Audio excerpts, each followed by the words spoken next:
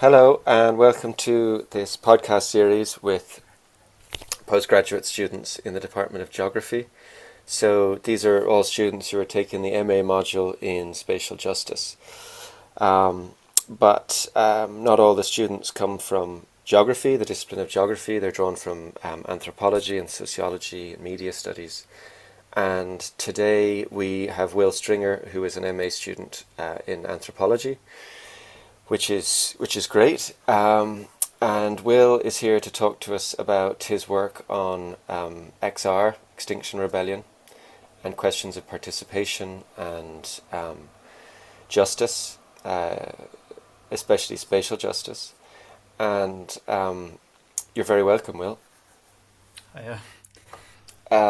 Maybe you could just introduce yourself to listeners and say a little bit about how you got interested in XR to begin with.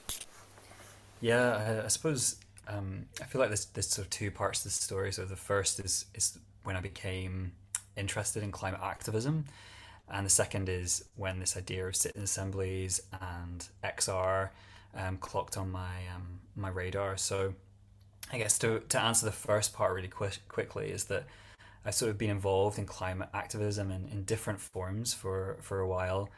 The first memory I think I have of that is being in primary school and a recycling robot was wheeled out. And I thought this was the coolest thing I'd seen. So I was totally radicalized by this robot and became part of the primary school council. And that was when I first encountered the sort of frustrations around bureaucracy. Everything felt like it took a million years and there was really no real change that seemed to happen. So sort of burned by that. I skipped forward a few years. I suppose the first major climate campaign that I was involved in was a divestment campaign within my undergraduate university in Scotland. Essentially, I'd learned that the investments that the institution were making were significant in the areas of mining, oil, and gas extraction. And year on year, they were putting money into the destruction of the planet whilst presenting themselves as this sort of forward-looking institution, and this made me pretty enraged. So I sort of worked mobilizing student body and alumni and donors to apply pressure, and there was a lot of encountering resistance to change and a desire to make that really slow. Eventually, it was successful, and they did commit to a full divestment, but what I loved about doing that was including people into the conversation and about where this money is going, what is public money, what is the sort of institution's money, and what sort of rights, responsibilities they have. So the felt experience, I guess, from that was of including people and climate activism really was a sort of seed from there. But when I first heard of Extinction Rebellion or XR, I was in a coffee shop in Edinburgh. So I was meeting a guy there, and it was a really boring date. And as boring dates go, you often get to the question of, so what are you doing this weekend? And he was telling me that he was going to London. He would probably be getting arrested because he was going to be taking part in XR action. He got out his phone at this point and told me about the three demands, which were at the time tell the truth, act now, and create a climate sit-in assembly. And this was around 2018, and so I started reading into what sit-in assemblies were and was really attracted by the idea of them, as well as being on the sidelines and seeing how XR's approach worked out and the many conflicts and criticisms that this approach provoked. So when doing this essay, sort of ideas of participation within social movements and their demand for participation, looking at these side by side was really attractive to me as something to research. Yeah, that it's interesting. I didn't know that about your background in divestment, or at least maybe if I did, I'd forgotten. You may have said it in an earlier class. But I think it's interesting. I was in Trinity when that divestment campaign was happening in Ireland, and there was a lot of students who really got brought into the climate movement through that campaign. And I know that this chat is about XR, but it might be interesting later on to talk about the differences between those campaigns. And I don't know, there's something about the divestment campaign that was, maybe because it was quite specific, had quite specific demands, and it could draw in lots of people. It was kind of quite black and white. It seemed to have been a real mobilizer of students who were still, ones I know who were young activists in the climate movement. That was how they got brought in.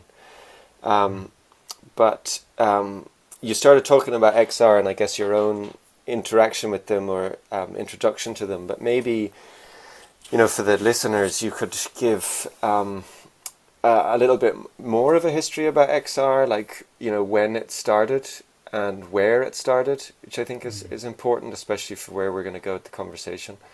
And also, I guess the context out of which it emerged, like why it started. I mean, because, there was divestment, there's been other kinds of campaigns around climate action.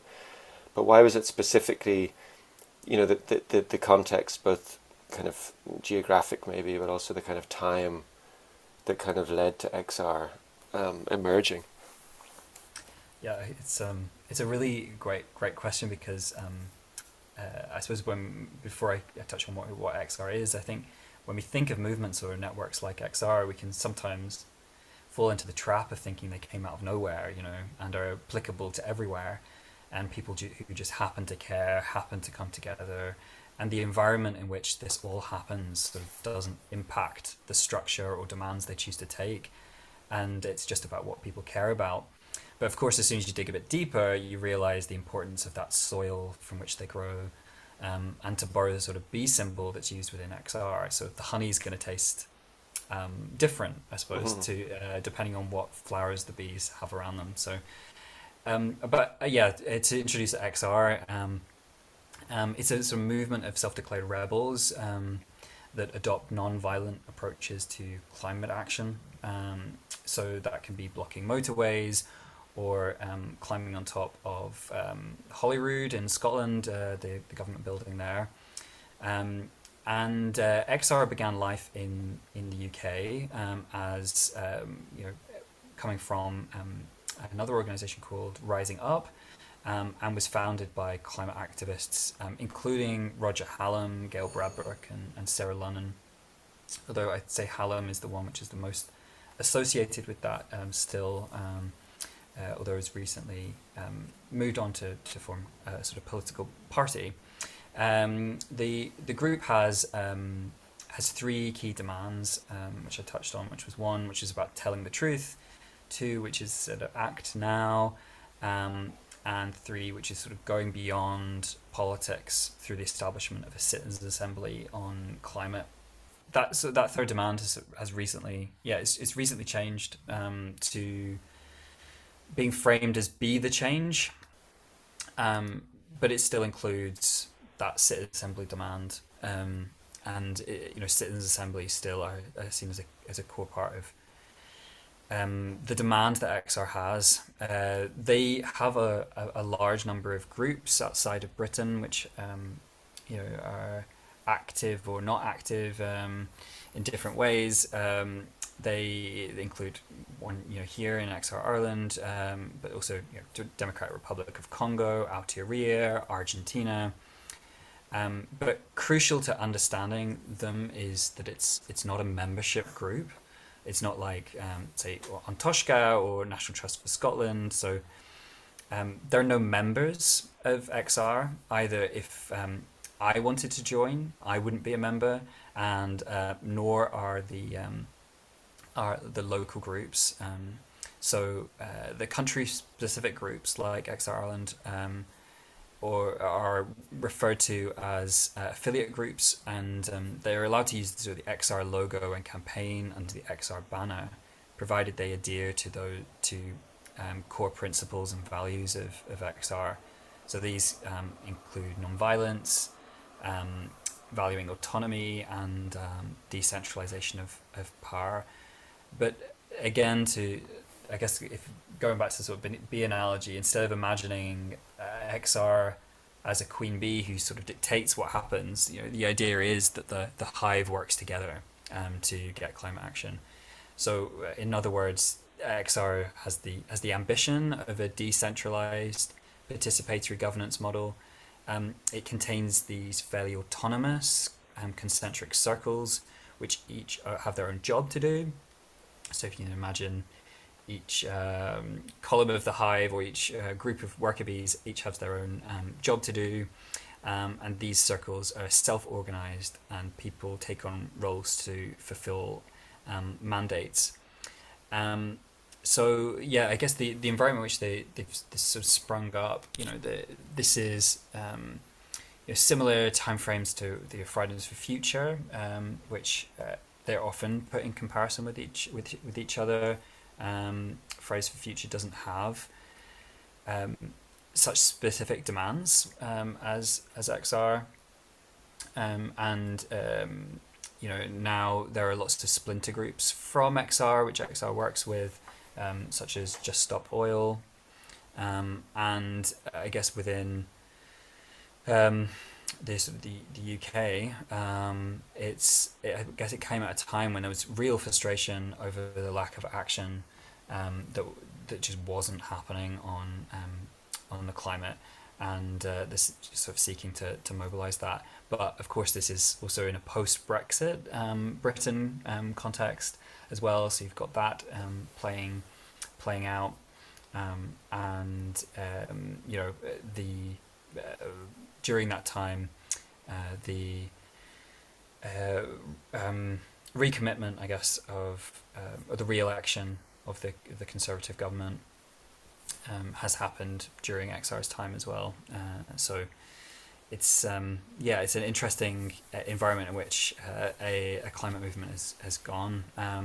So I guess, however, despite this sort of inclusive model that I've talked about, the sort of intention of inclusion maybe, there's been a lot of controversies that have been presented to the movement. So within Britain, you have the criticism that their approach often centres getting arrested, which really neglected to consider the effect that has on black people and people of colour to get involved. Long histories of police brutality that are still so self-evident, today. So there are also criticisms of the wider tactics that are deployed. Their relationships with police is often one which is criticised, and their vision for what non-violence means, or what the boundaries are of what is violent or non-violent. And I guess all of this taps into a broader criticism of XR that it didn't learn from all that was going on around it, the other climate movements that had come before it. And I guess Lawrence Cox, for example, provides such a critique of XR in 2019. Great, thanks. That was a really good overview of XR, and I guess that thing about the kind of almost like romanticization of direct action and being arrested is reflected in your anecdote as well about meeting this guy on a terrible date, and the thing he was saying was he was going to London to get arrested.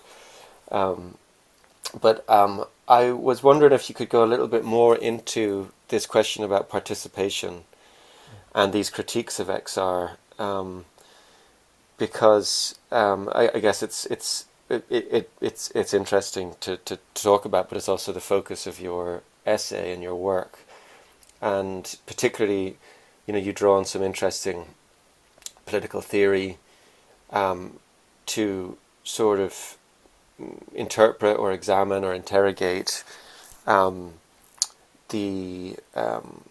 I guess the kind of the dynamics of participation or inclusion and exclusion that operates within XR. So maybe you could talk a little bit about that, the theoretical tools that you're drawing on, and also how they might help give some analytic kind of purchase on XR. Yeah, sure. I guess my essay drew really heavily from Nancy Fraser's really wonderful, extensive work on publics, counter-publics and participation. So Fraser was responding to the position of a theorist called Habermas, who had quite a limited vision of what it means to be involved in public life. And instead, Fraser advocated for multiple publics, that she termed sort of counter-publics, and for this sort of justice element of participation. And there are two quotes that I really loved from Fraser's 2009 article scales of justice, reimagining political space in a globalizing world. Like I guess I'd like to share. So first, the most general meaning of justice is parity of participation. Justice requires social arrangements that permit all to participate as peers in social life. And the second is that overcoming justice means dismantling institutionalized obstacles that prevent some people from participating on a par with others as full partner in social interaction. And we can see these both embodied and challenged through some of XR's criticisms. How people of color are restricted from their involvement, and other people who've experienced police brutality. But we also can see it through its intention. The structure of XR is intended to try to include people, give them autonomy and mandates, and make action happen. You could say it's sort of multiplying lots of counterpublics within itself. If you want, you can go further. So the sort of vision for a citizen assembly equally projects an idea that climate action will and can only happen through the inclusion of all people, whether or not you agree with it being constituted in an assembly itself. And one of the really interesting things about XR is that they don't pretend to have all the answers, and certainly there doesn't appear to be a desire to take up a position of being the public, for instance, and be having all the answers to climate, the climate crisis.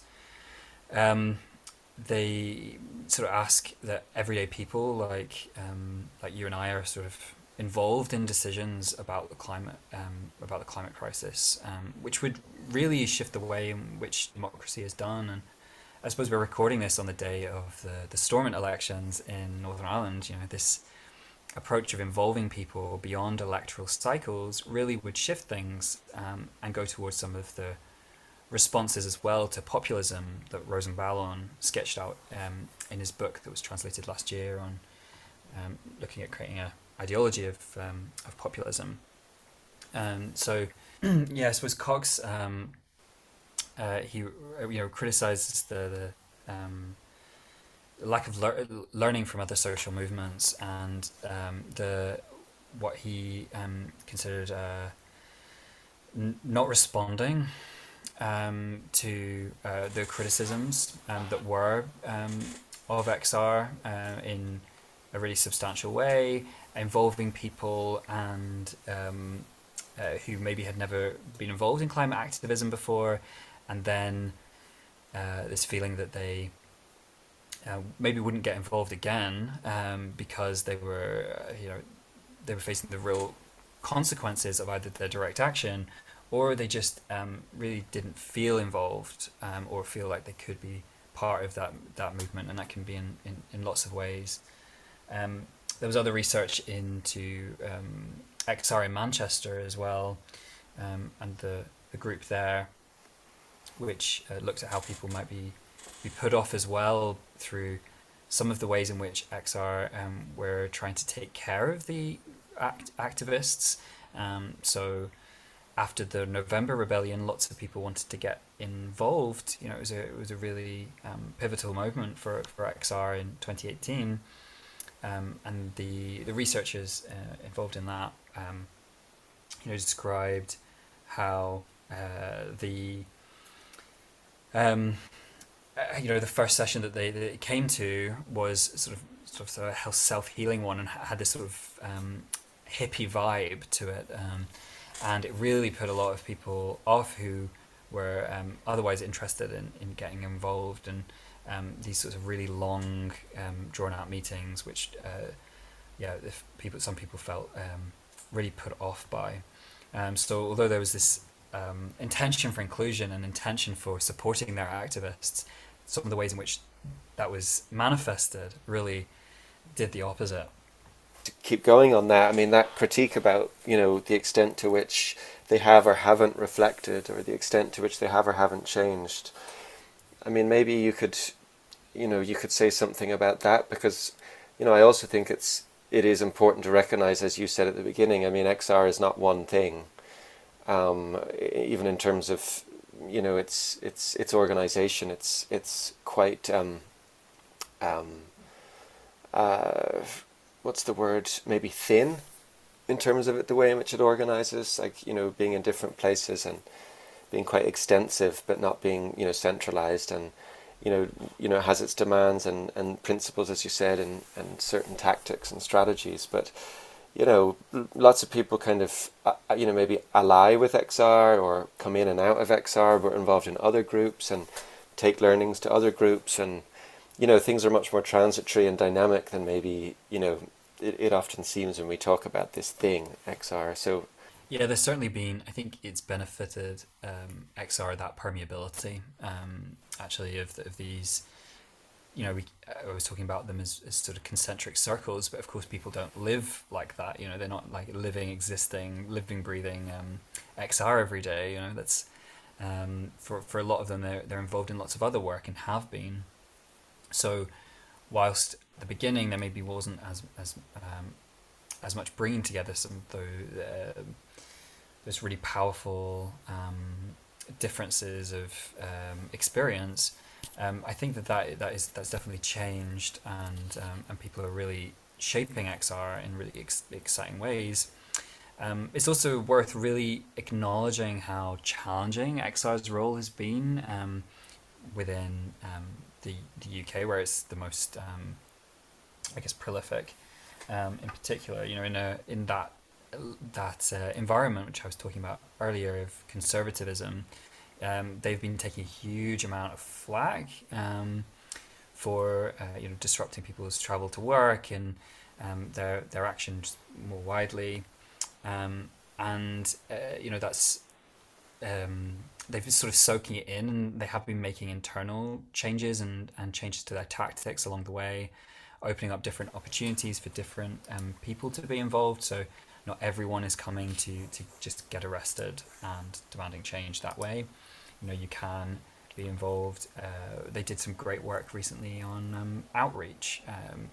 So we can sometimes think of these movements that use what you were saying, I think, Patrick, especially when it's like XR, who have quite slick branding.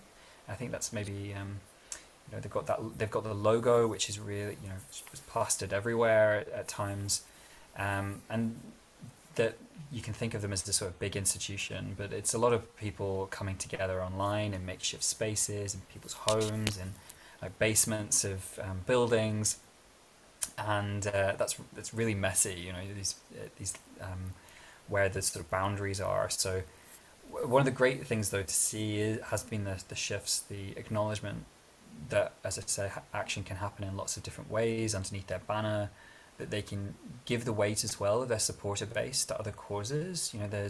They've recently adapted their strategy and are trying something different about involving 3.5%, I think, of the UK population in their activity.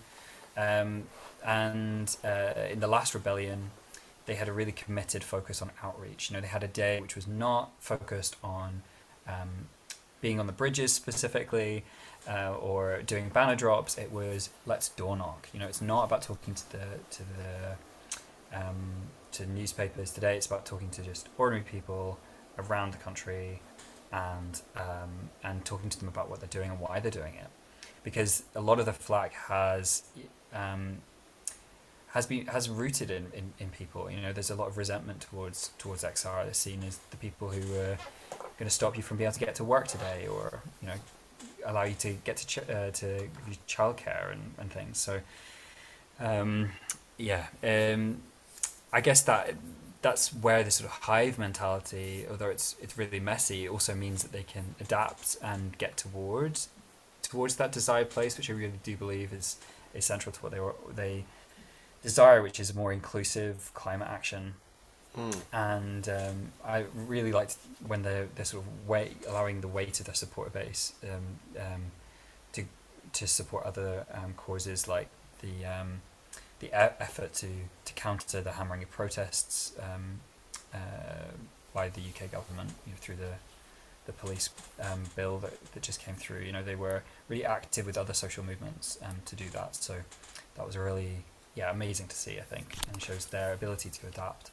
Yeah, thanks. I think that's a much more nuanced account and a much more generous account, to be honest, which is certainly what we need more of within social movements and discussion about social movements. But maybe we could move on to the another part of your work, which is, I guess, a more geographic aspect, which is that comparing XR within different countries. So I think it's Ireland, UK, and Eritrea, and I think looking at how those different contexts maybe shape, um, not just the evolution of XR, but also the kinds of critiques and challenges that they have. Mm. Yeah, definitely. It was really interesting, that part of the doing the research for the essay, just looking at these different these different countries, and first obviously was looking at Britain really, and seeing what the environment there, which I've talked about, this sort of conservatism and the perceived support from the general public for that government, really shaped their lens, and speaks to why so many why they may feel they want to so-called collaborate with police. And when I was undertaking an interview with one activist who was based in Scotland, they described how there was a feeling amongst XR England activists to translate their demands to a conservative wider public, to bring those who are not aligned left along with them. And this sort of environment really shaped both the structure, and how they talked about themselves, and also the demand for a sit assembly, whilst XR Aotearoa, had a really different, beginning. It was established by people inspired by the UK November Rebellion of 2018, who wanted to emulate the structure and demands of XR UK. And I drew a lot from Aotearoa activist Hugh Morgan, who really great article about their time in XR Aotearoa, who painted some of the significant challenges that faced them when they created this group. The first, because of the lack of support available to activists in Aotearoa in the development of strategy. It's really different from the UK, where you've got organisations like Neon, who support social movements. And so the new group struggled in both strategizing and in their delivery of actions. So second was the demand for a citizen assembly. It proved really deeply unpopular with the indigenous Maori community. They noted how it sort of contravened the treaty of power sharing between the Maori and the white settler populations.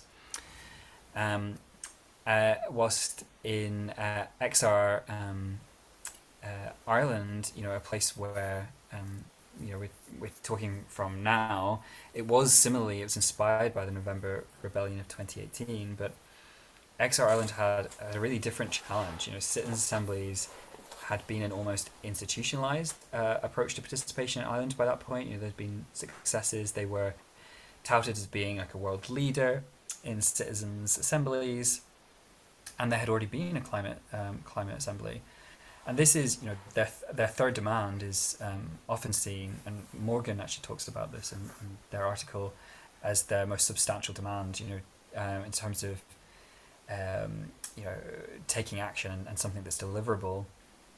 And when I was interviewing one activist from XR Ireland, they described how challenging that was. They were drawn to the movement because they were inspired by the November Rebellion, but they had to adapt the frame of that key demand to just demanding implementation of the recommendations, which is a lot. I guess it's a less exciting demand, but there was also disagreement over the robustness of the recommendations and how it fitted to a wider climate of a wider environment of activism in Ireland that led to that point, and how successful was that citizen assembly. And so eventually in 2019, the headline demand became not related directly to the CA at all, but was framed around a just transition for all people.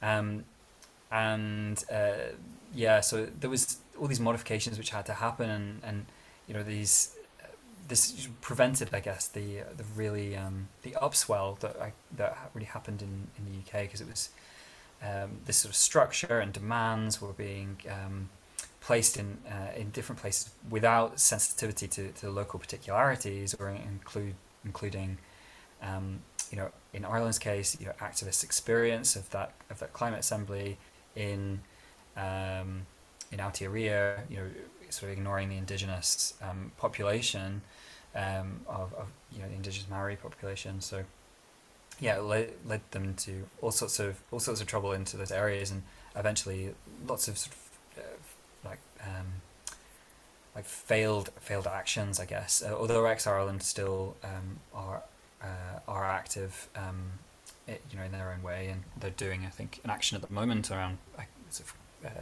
taking a caravan throughout Ireland. So they've had to sort of adapt their models over time, but the original transplanting of this structure and demand really caused all sorts of problems for activists. Yeah, it's fascinating, really, the ways in which, just looking at that one demand around citizens' assemblies, how it has such different resonances and implications in those three different countries. And I guess there was two things that I wanted to follow up with. One was, you talked about briefly there about the caravan, and I'm just wondering whether you'd mentioned that in recent UK XR actions, they've been looking towards door knocking, say, for example, or other kinds of outreach, and I'm just wondering if that caravan is sort of part of that similar shift. There's a recognition that maybe, rather than taking these kind of spectacular actions and kind of focusing on the media and media attention, that doing this kind of more, building a base, building, relationships and so on, whether that's becoming more important in Ireland as well, and maybe also in Aotearoa. Was that the case? Yeah, I would definitely say that's the case. It's I think because they realised the need to bring people along with them, and that maybe the sort of direct action approach, it brings along certain people, but maybe not everyone. And there definitely has been a shift. And I think the caravan is definitely a great example of that. I'm not sure how active XR Aotearoa are anymore. Certainly from Morgan's article, it did feel like it sort of started and ended. Whether or not this latest rebellion will inspire in the UK will similarly inspire a reinvigoration, and whether that sort of outreach approach will be taken by other parts of the movement. I know that XR France, for instance, they take a really they have a really different approach, but that wasn't the sort of frame of my essay, so I probably can't talk about that too much. Whilst XR Ireland's the example of the caravan is a really good one. Bringing it really forward to people and across through different parts of Ireland as well, not just centred in Dublin, which I think is something that XR England could really learn from. How do we take this not just from where we traditionally see the seat of power, so it's not just a one-way, XR England innovates or does something different, and other places replicate. I think a more international learning would be really great. One other thing I wanted to ask you about, because we've talked about it quite a bit, is the question about demands, and going back even to divestment. One of the things that I said at the beginning about why it seemed to be so successful, not just as a campaign but as a way to mobilize people, was that it had quite a concrete demand, that you could be acted on. It involved pressure and mobilization and so on, but it was quite a specific thing, that at the same time threw light on a whole set of kinds of political economic relationships and so on. Whereas the demands, the three demands of XR, one, tell the truth, the second one, which is about action, is it? Sorry, what was the second one? Yeah, it's Act Now. Act Now. The first two are very general, they're kind of vague. It's not entirely clear what they mean. And then the third one is quite specific, but as we said, has different implications in different places. And I just wonder if, even that you were talking about XR in Ireland is about just transition for all, just transition for all or climate action now, which, we also see on placards and so on. Again, they're very broad, and governments can very quickly say, "Oh, we're taking action." Corporations can say, "Oh, we're acting on climate." And I just wonder whether you have anything to say about that, or whether there are debates, that you see within XR or the wider climate movement about the need for, more specific demands that are also capable of mobilizing more people. I mean, something like free public transport for all. Yeah, I definitely did. I think it goes when back to that. I remember where all these sort of councils and governments were declaring a climate emergency, and how that could then be, it became a hollow declaration. What action happened from after that. So yeah, it speaks to a sort of similar thing where that's vagueness of a demand can then be weaponized, really. And what is difficult about that is that then that destabilizes, I think, the movement itself, because we see this with the citizen assemblies as a demand. As I say, it's probably one of the more concrete. It's the most concrete of the demands, or the most the one which you can be like, oh, this did or didn't happen. But even within that, what makes a citizen assembly? What makes it a citizen assembly and not a consultation? Or what makes the recommendations? Are they going to be? Do they need to be acted upon? Or what evidence does that? Do those citizens need to be exposed to for it to be a legitimate citizen assembly in XR's eyes? And you can see how that's really become problematized for XR with the delivery of citizen assemblies. Because there have been climate assemblies. There's been a climate assembly in Scotland. It's really famously it's ended in February this year. There's been one in Ireland as well. There has also been one that was pretty unsuccessful in terms of delivering any change, but that was UK wide, and that really unsettles a lot of the activists that I've talked to, because this is something you're putting yourself on the line for. You're really believing in, and you're turning up in the rain, the wind, and doing action for, and then it doesn't materialize in the way that you hope that it would, and that, I think, builds a real level of frustration for activists, and I think that's where we're seeing sort of these changes to that third demand. But the problem I see is that sometimes that they're actually making it more general rather than making it more specific. And I think working out what relationship activism has with these new structures, and I think it goes totally back to Nancy Fraser and these counterpublics. What are the relationship between counterpublics and citizen assemblies, which are described as a mini public? What is a mini public relationship to counterpublics and activists, and how do they get involved? How do they shape this? So the need to have a vision for what is or is not a legitimate citizen assembly really feels quite evident at the moment for XR activists. And I know that there are lots of tensions, or not tensions, there are lots of discussions within, I'm sure there's tensions as well, where some are advocating for assemblies where all the recommendations, if they're supported by a majority of members, so say 80%, then they have to be implemented by government. and that is one example of something that would be really concrete, but would need for XR to think more about, like, so what are the design principles even of a citizen assembly? How should it be facilitated? Who should be doing that? Who owns that process?